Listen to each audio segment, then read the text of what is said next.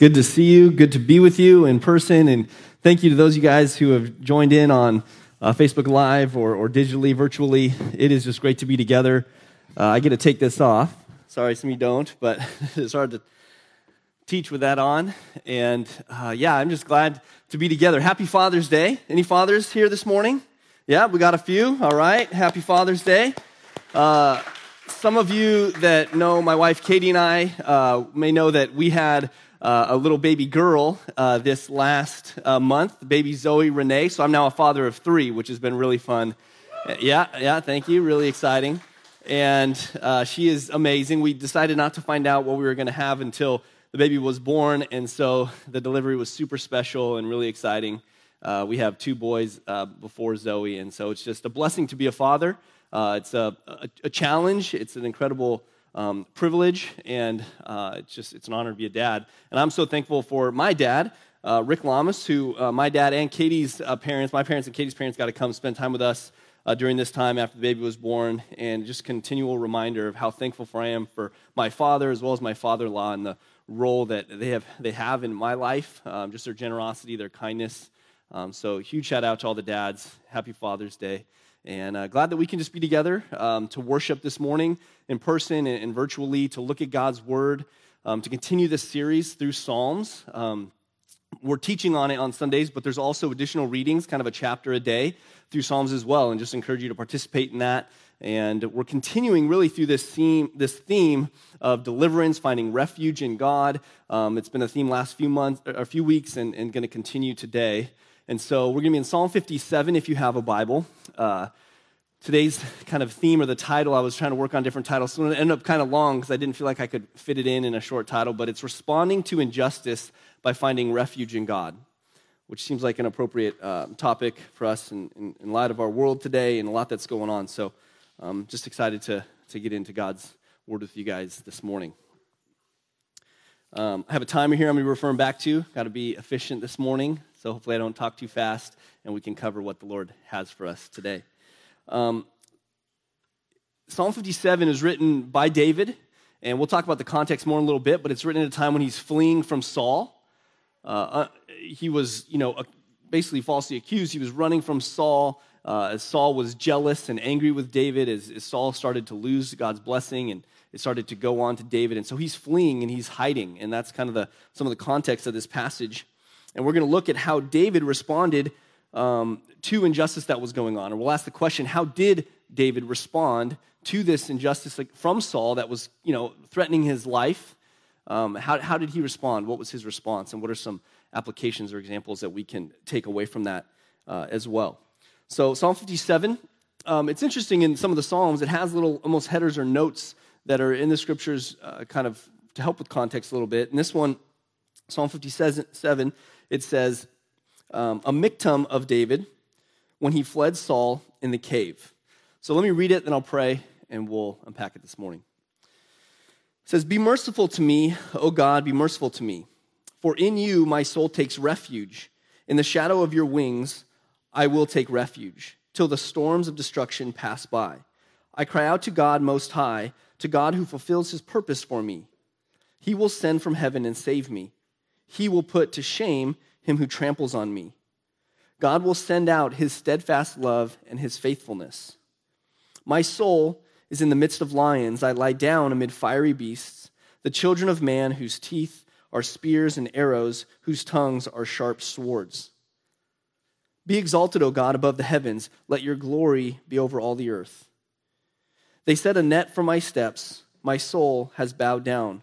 They dug a pit in my way, but they have fallen into it themselves. My heart is steadfast, O God. My heart is steadfast. I will sing and make melody. Awake, my glory. Awake, O harp and lyre. I will awake the dawn. I will give thanks to you, O Lord, among the peoples. I will sing praises to you among the nations. For your steadfast love is great to the heavens, your faithfulness to the clouds." Father God, we just thank you for your word, for the scriptures. We see here in this passage David crying out to you, God, in a place of uncertainty, in a place of fear, in a place where his life was being threatened. And yet, Lord, he looked to you, he cried out to you, and he found hope and he found strength in you. And Lord, in our world today, there's uncertainty, there's chaos, there's injustice, there's hurt, there's pain, and we thank you that you're a God who is sovereign, a God who is in control, a God who we can look to and find hope, find stability, find refuge, find deliverance.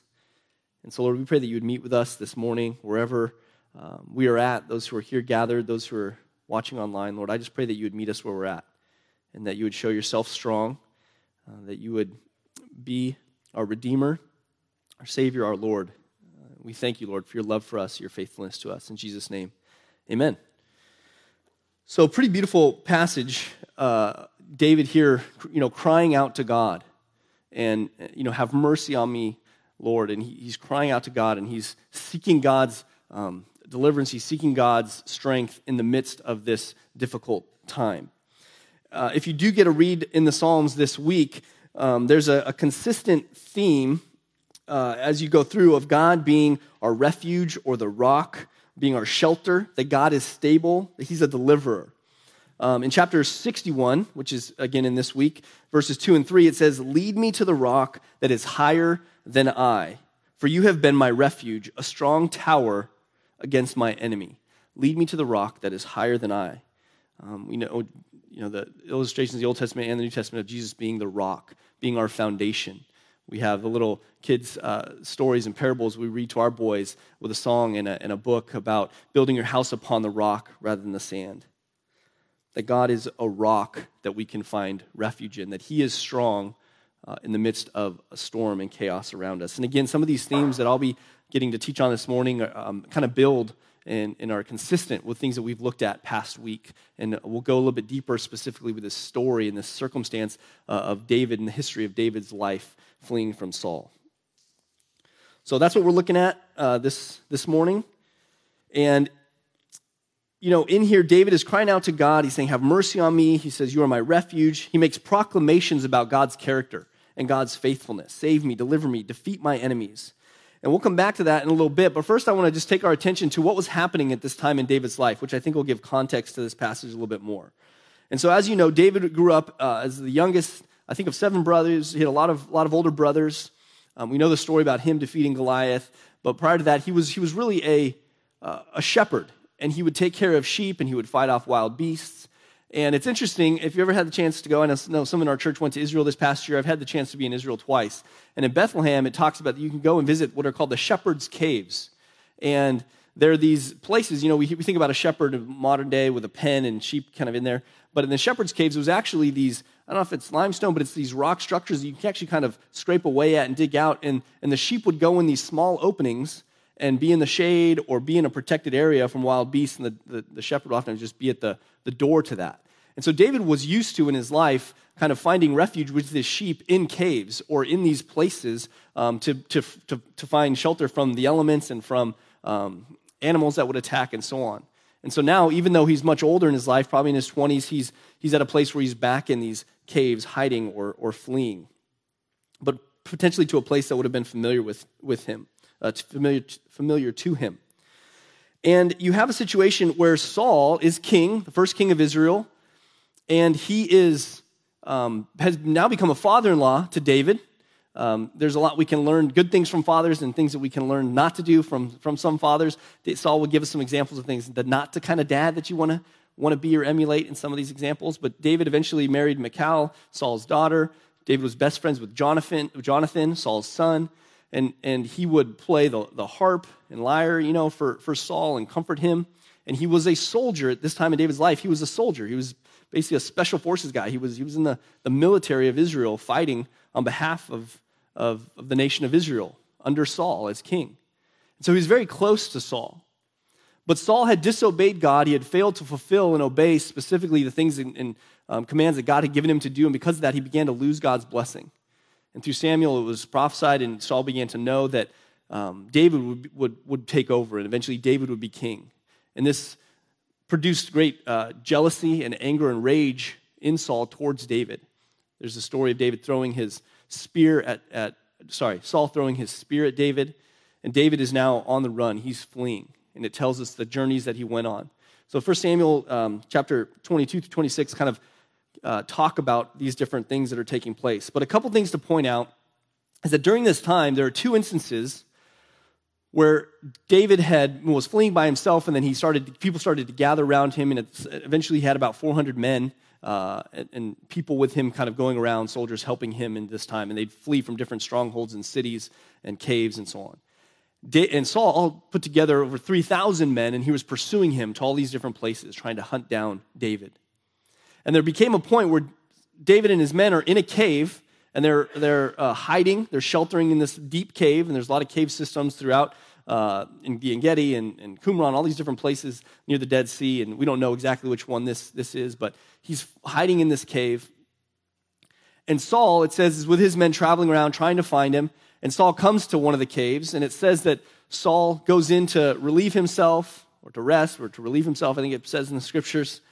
And David at this point sees him and realizes this is an opportunity where I can confront, I can defeat, I can kill my oppressor. I can take justice in my hands and I can end this injustice against me. But David shows restraint and he says, I'm not going to attack the Lord's anointed.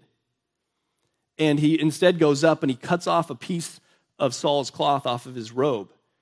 And then eventually Saul leaves and David gets on top of a hill and he shouts out and he confronts David about this, or Saul about this injustice, and he holds up the cloth and he says, look, I've taken this from you.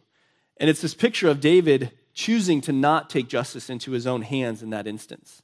I don't know exactly how that all worked out, that he was able to go up and cut that off.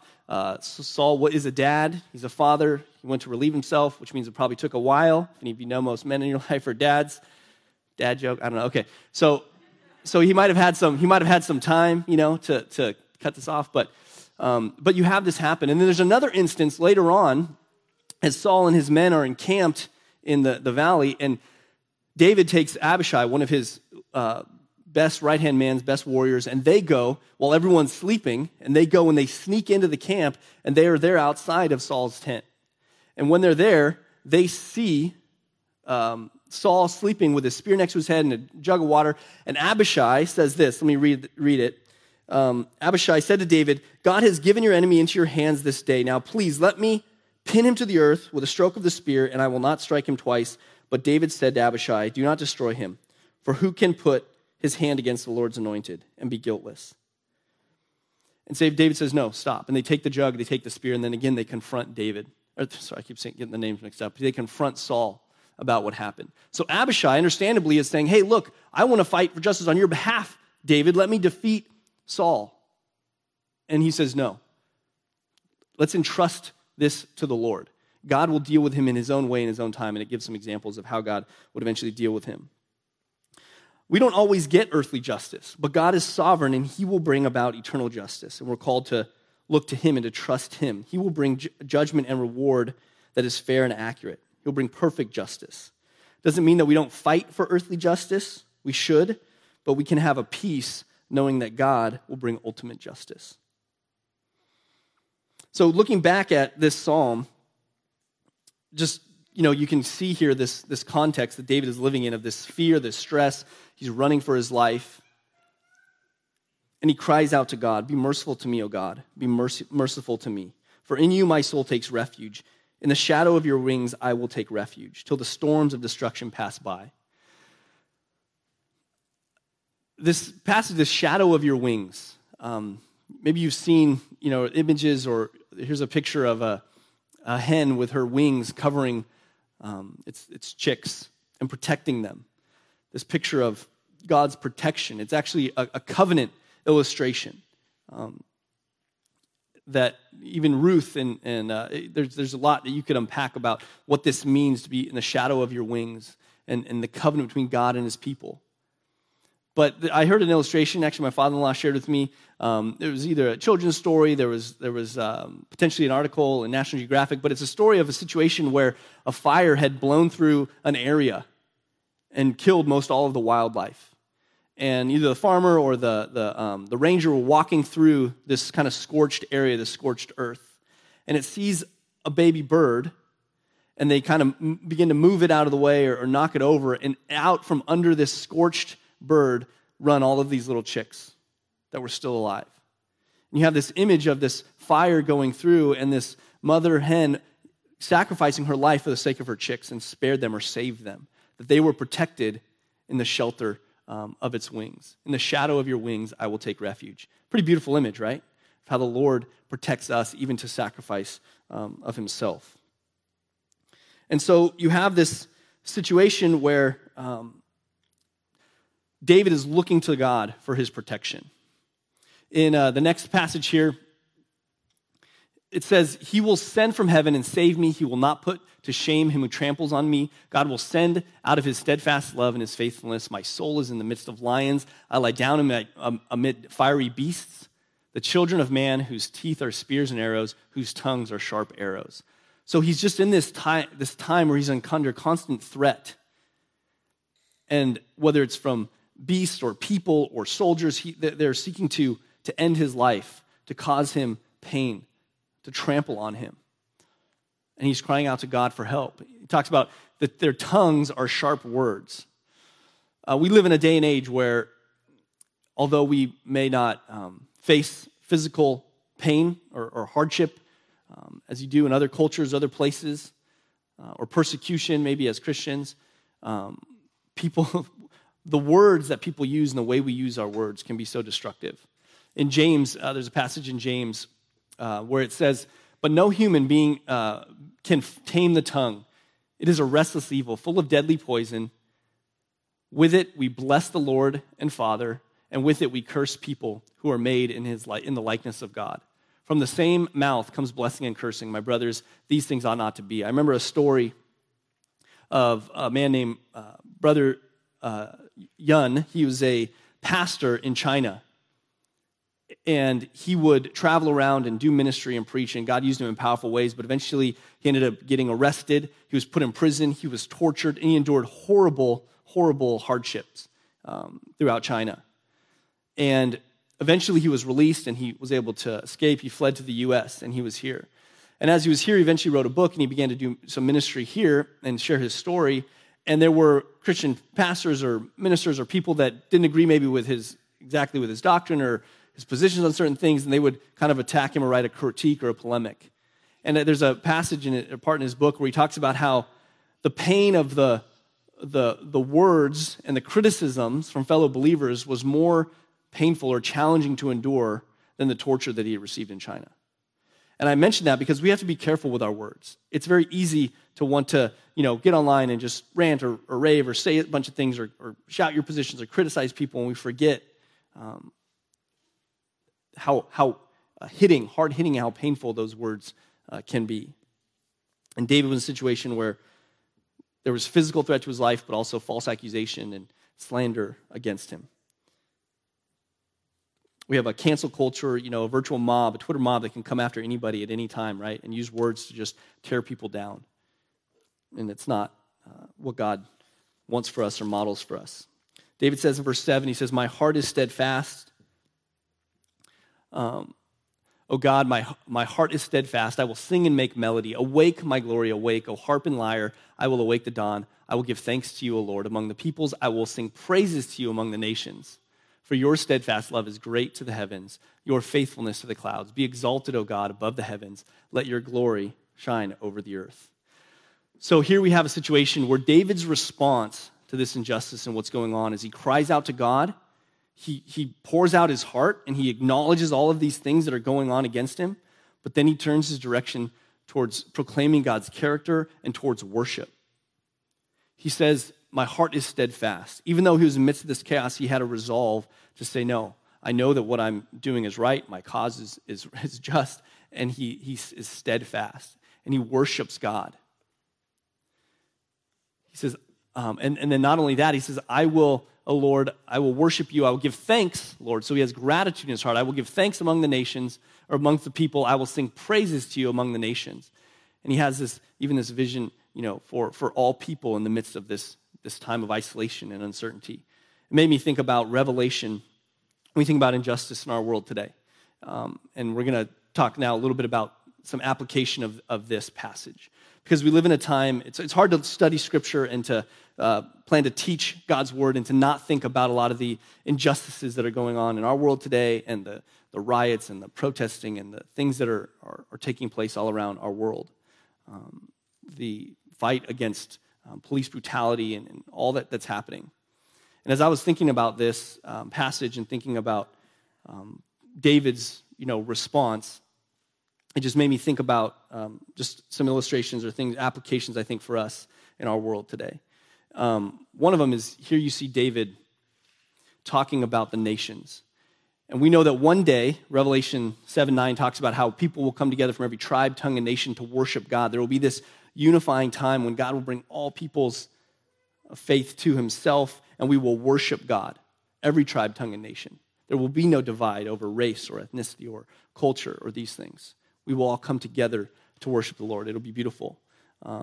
In fact, the book, Woke Church, Eric Mason, he talks about that, this future vision and what that will look like when we can all come together and worship to the Lord. I encourage you to maybe check that resource out or participating with Nick and Jill. It's pretty powerful. As we've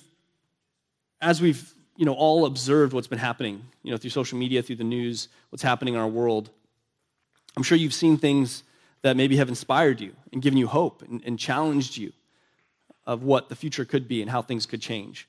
And you've also, like me, probably seen a lot of things that are devastating and really sad and really tragic and really seemingly unnecessary.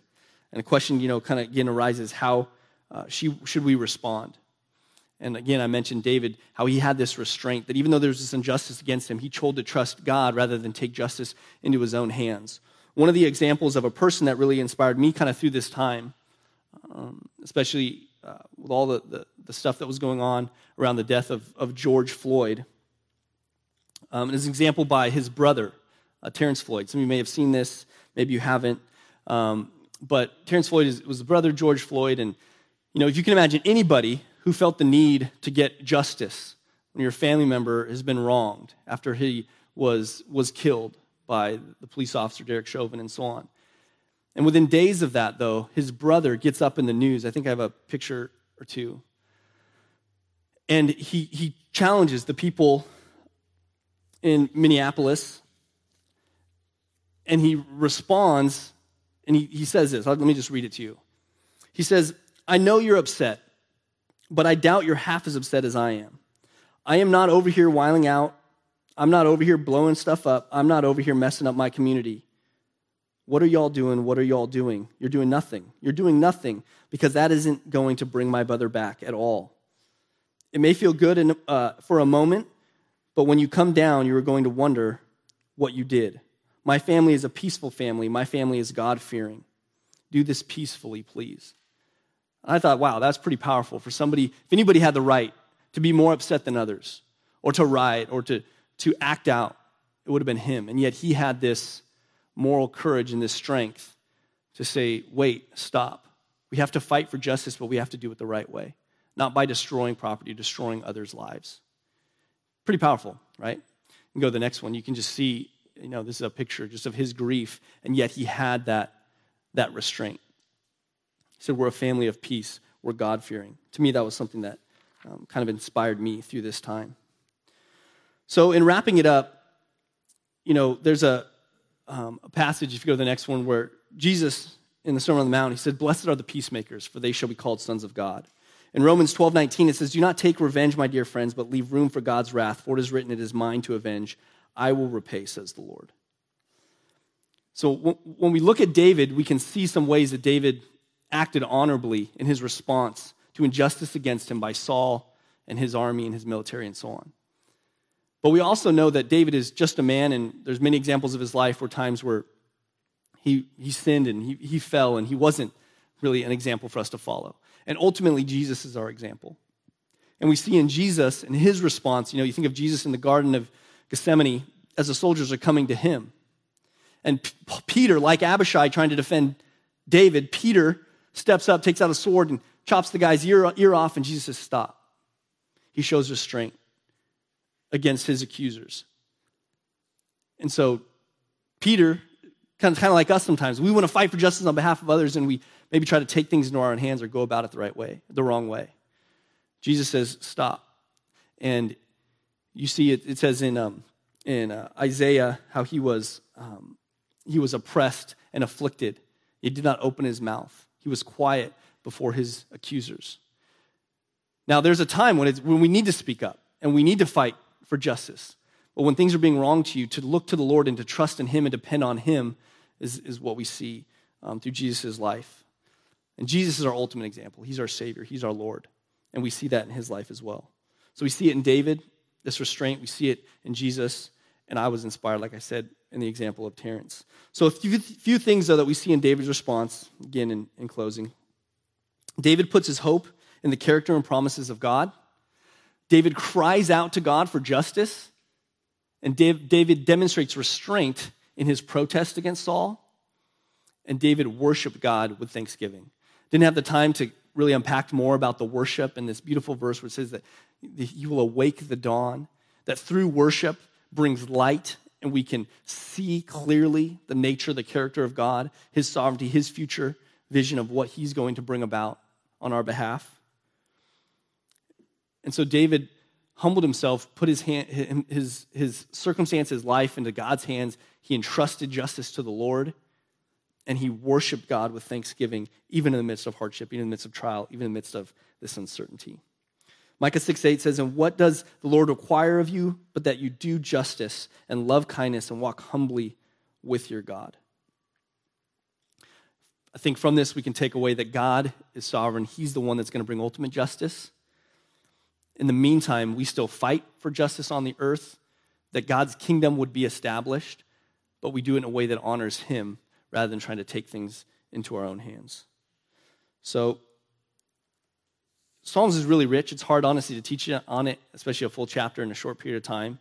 But I encourage you to take the time, as we have more time right now, to continue to read, to meditate, to study, and to reflect on the nature and character of God. That like David, you would cry out to God, that you would worship him, that you would take time to meditate on his word, on his character, on his goodness. And whatever hardships you're facing or those around you are facing, that you would look to the Lord to be our Redeemer, to be our hope, and to be the one who will lead and guide us through those times. I'm going to invite worship to come back up. I'd like to close in prayer. I want to acknowledge that I don't know things that you're going through or are facing. I have not faced many of the hardships and challenges that so many in our country and world are. But I know that God is good, that he is faithful, and that in the midst of hardship, in the midst of trial, he can be our refuge. He can be our source of strength. He can be the rock that is higher than I. Amen? Lord Jesus, we worship you. We thank you for this morning. We thank you for your love for us. We thank you for your kindness to us. And we thank you, God, that you are our refuge, that you are our strength, that you are our source of hope, and that we can trust in you in all things and at all times. We love you, Lord. We pray for justice in our world today. We pray for justice for those that are hurting, those that are suffering. We pray, Lord, that you would give us wisdom to know how we are called to step in and to act, that we would have restraint where appropriate, that we would take action where needed. And Lord, that we would look to you and trust you in all things. In Jesus' name, amen.